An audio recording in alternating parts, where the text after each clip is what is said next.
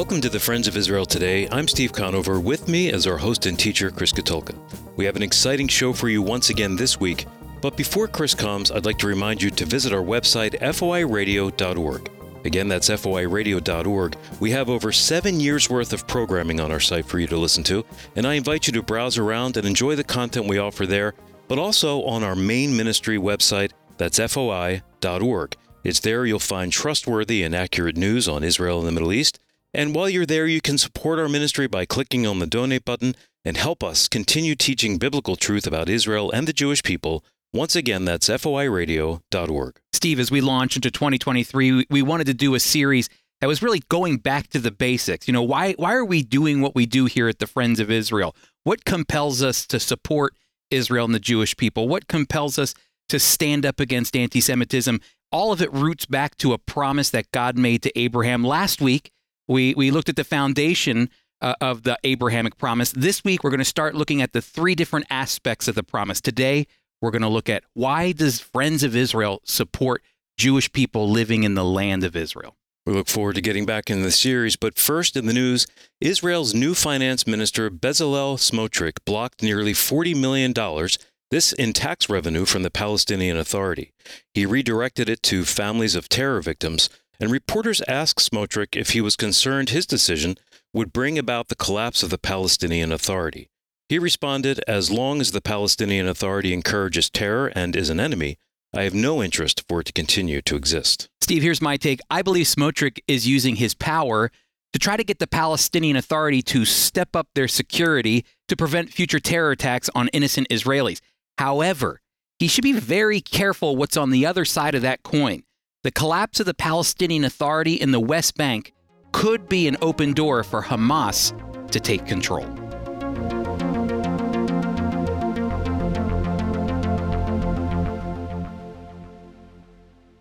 For the beginning of 2023, we're going back to the basics. That's right, back to the basics. Now, what do I mean by that? Well, last week, I shared that the church is hungry for God's truth. Support for Israel among American evangelicals ages 18 to 29 is in steady decline, with some polls showing only 33.6% of young evangelical Christians supporting the Jewish state.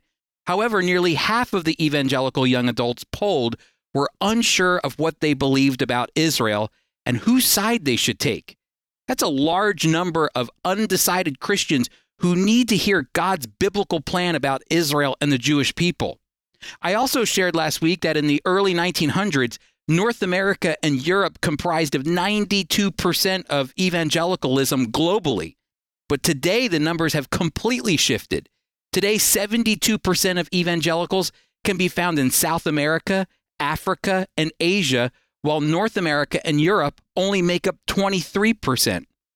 As people are coming to the Lord from all around the world, we need to share about the significance of the promise that God made to Abraham. But I also want to show how this one promise drives our ministry here at the Friends of Israel Gospel Ministry.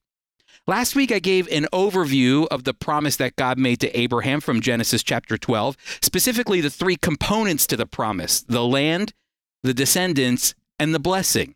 And I showed how that one promise was influential in the founding of the Friends of Israel in 1938.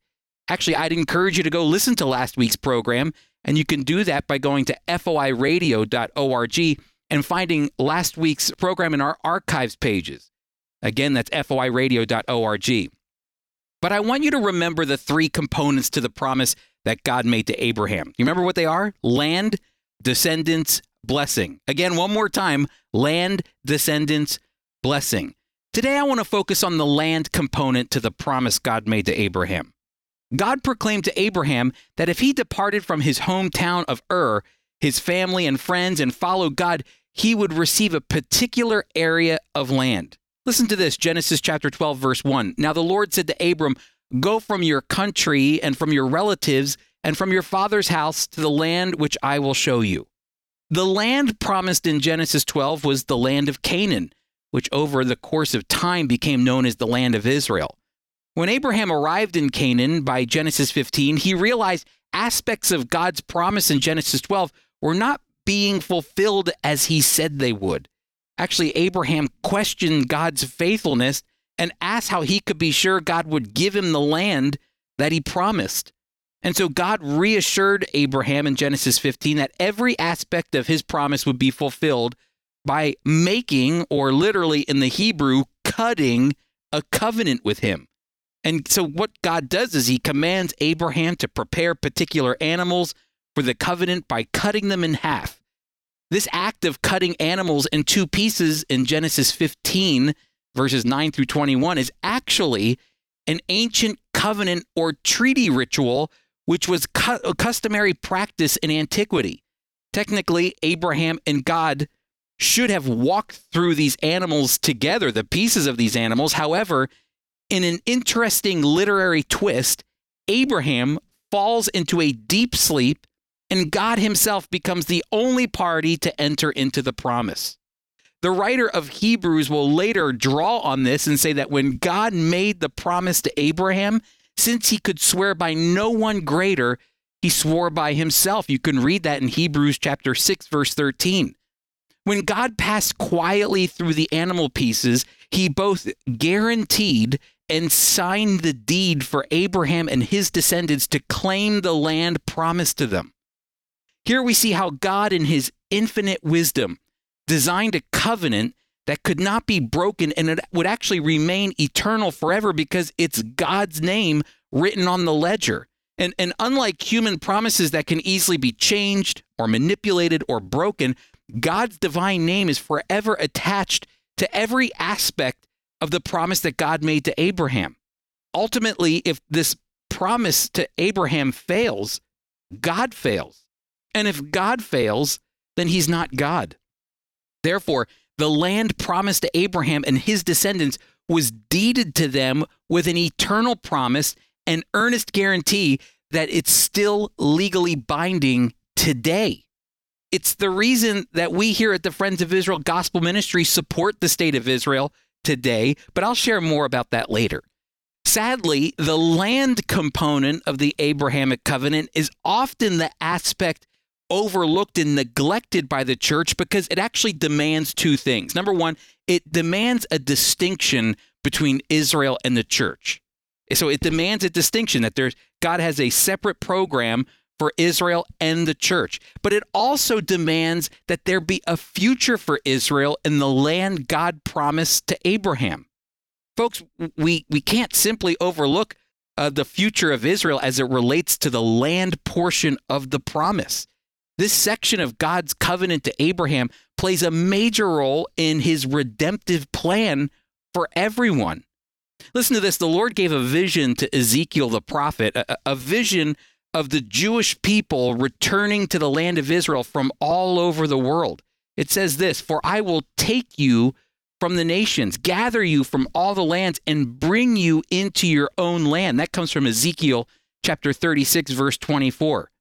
Upon God's supernatural restoration of the Jewish people to the land he promised them, God says that he will use their restoration as a divine tool to show the unbelieving nations that he is the one true God. Listen to this. "Then all the nations will know that I am the Lord, declares the Lord God, when I prove myself holy among you in their sight."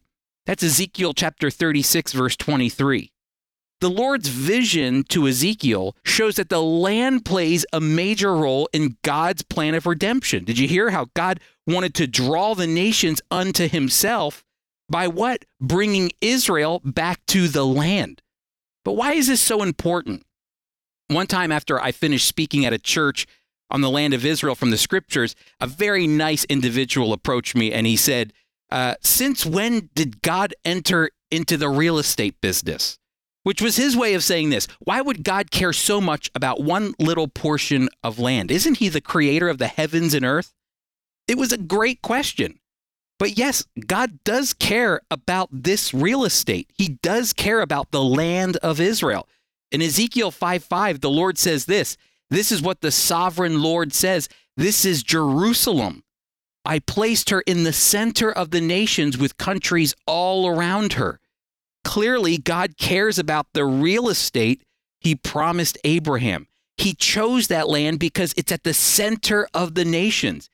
The truth is, Jerusalem is the capital of God's kingdom. And that's why the prophet Micah says this in Micah chapter 4, verse 1.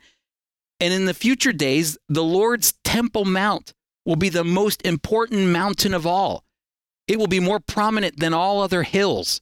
People will stream to it. Many nations will come saying, come on, let's go up to the Lord's mountain, to the temple of Jacob's God, so he can teach us his ways and we can live by his laws. For instruction will proceed from Zion, the Lord's message from Jerusalem.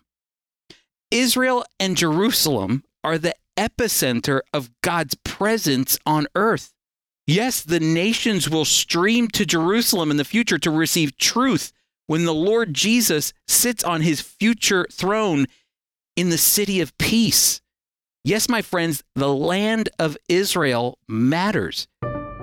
Now, when we come back, I want to share with you some ways the Friends of Israel is involved in the land of Israel and why we believe it matters.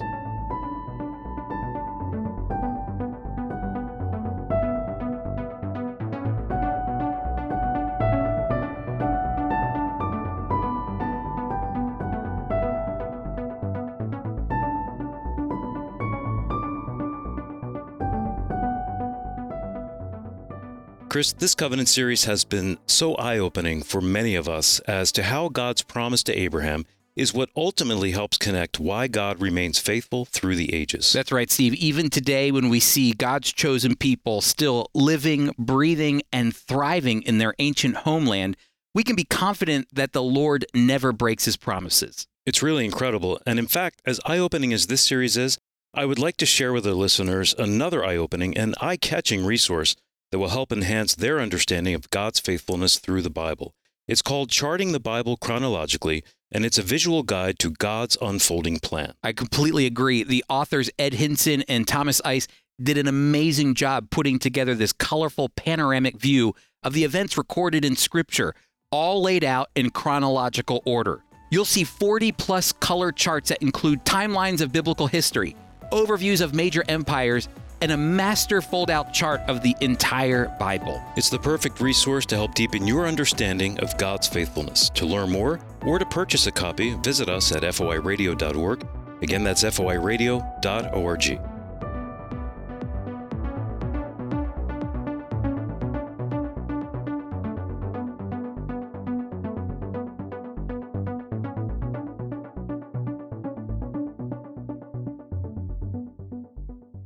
Welcome back, everyone. We've been talking about the land of Israel. Yes, my friends, the land matters in the Bible. The land is practically a character in the Bible, and the land matters to God.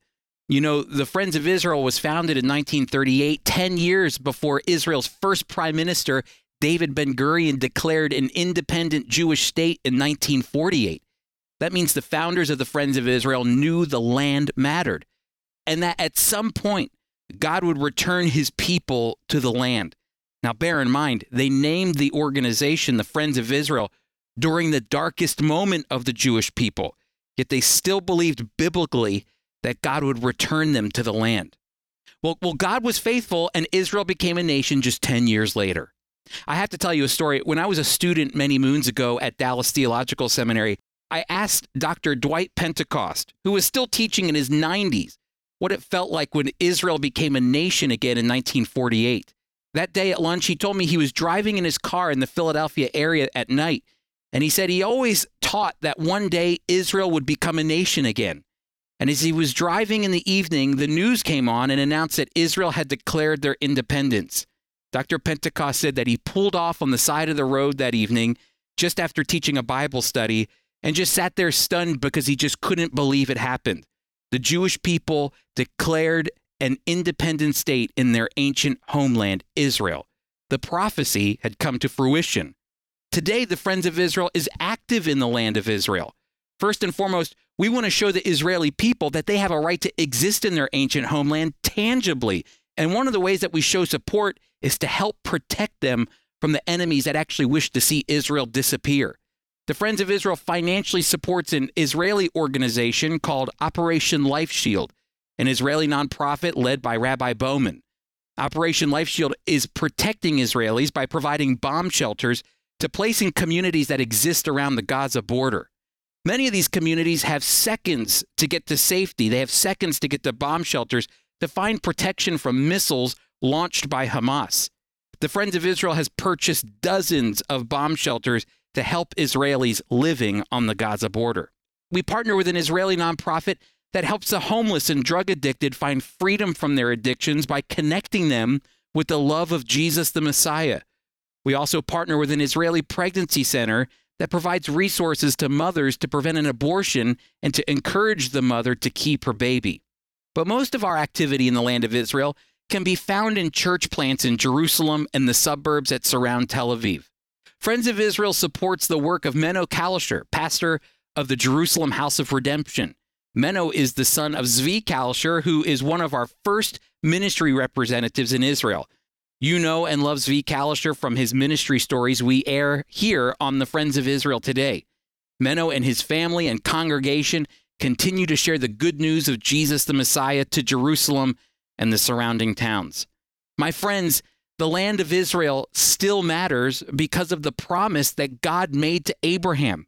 The land isn't just a bygone part of the Bible that doesn't mean anything anymore.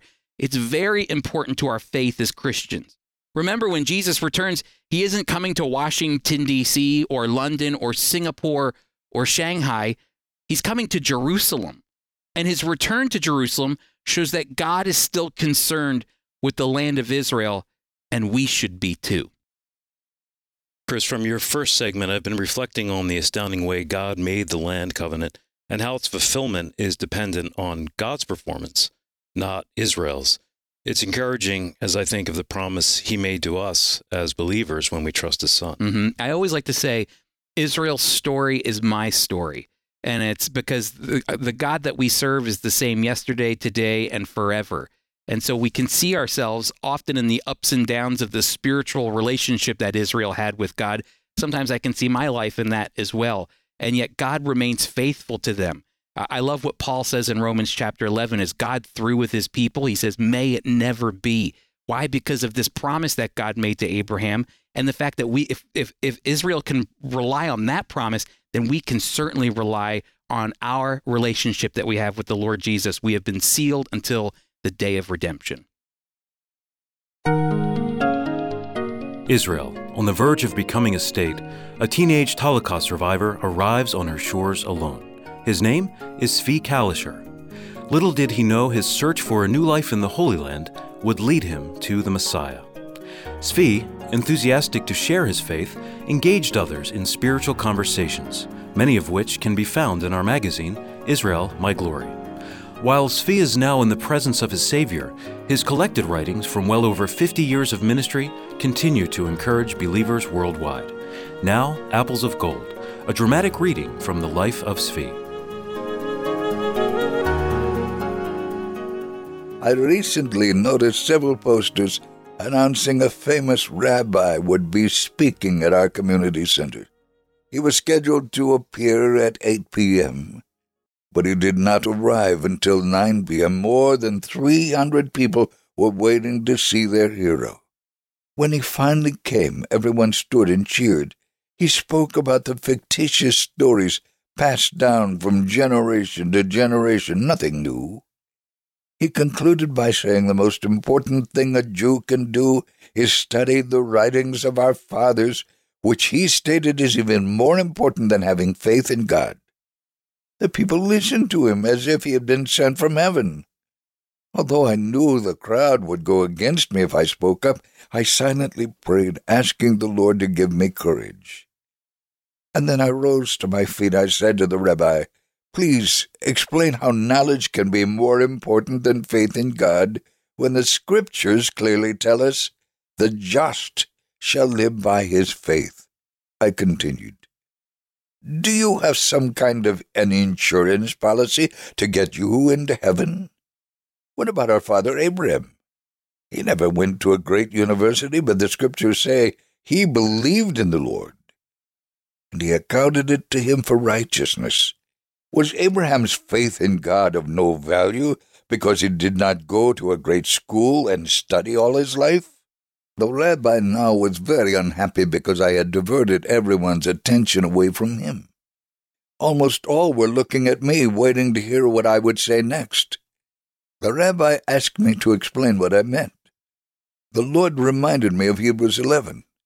I shared all the things our forefathers experienced because of their faith in God. I told them, faith is the substance of things hoped for, the evidence of things not seen, but without faith it is impossible to please Him. The rabbi was growing nervous. He said, the posters advertise my speech. You have no right to take the spotlight away from me. Everyone was quiet, even the bodyguards, who were listening to me instead of to him. I was surprised, but I knew it was the Lord's doing. The rabbi said, explain how you arrived at your strange beliefs. I said, wisdom is good, but wisdom without faith is useless. How can you point others to God if you do not consider faith as important as knowledge? I then asked the crowd, who is greater, the wisest professor who has no faith, or a man who has spent his life in the desert but is faithful to the Lord? Most responded, the one from the desert. You're correct, I said. Isaiah 43 says, the voice of one crying in the wilderness, prepare the way of the Lord, make straight to the desert a highway for our God. This voice did not come from Oxford University, but from the Judean desert. The rabbi was now furious. He said, you have wasted my valuable time. I never want to see you at one of my meetings again. He then stomped off the stage. I was happy these people had listened to me with such interest and patience. I would never have believed such a thing could happen, but the Lord is able to do the impossible. I pray the small seed that was planted in that large group will grow into a great, fruitful tree.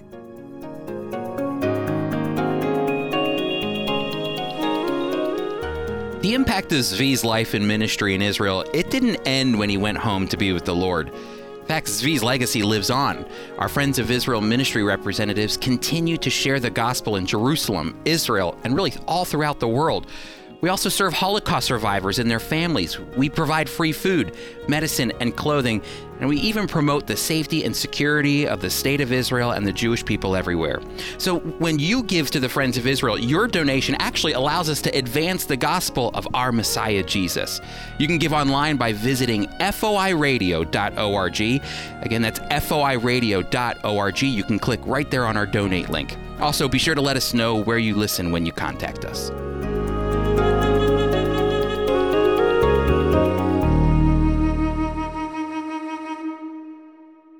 Thank you so much for joining us today. I hope you were challenged to maybe think deeper about how we as Christians should think about our relationship to Israel. And next week, we continue our series on the covenants. Chris, tell us where we're headed. Yeah, so today we looked at the land. Well, next we're going to look at the descendants. God promised that Abraham would have a great family, and that family would make a great impact spiritually in the world. And so we're going to look at the importance of the Jewish people and why it's important for us to stand up against anti-Semitism.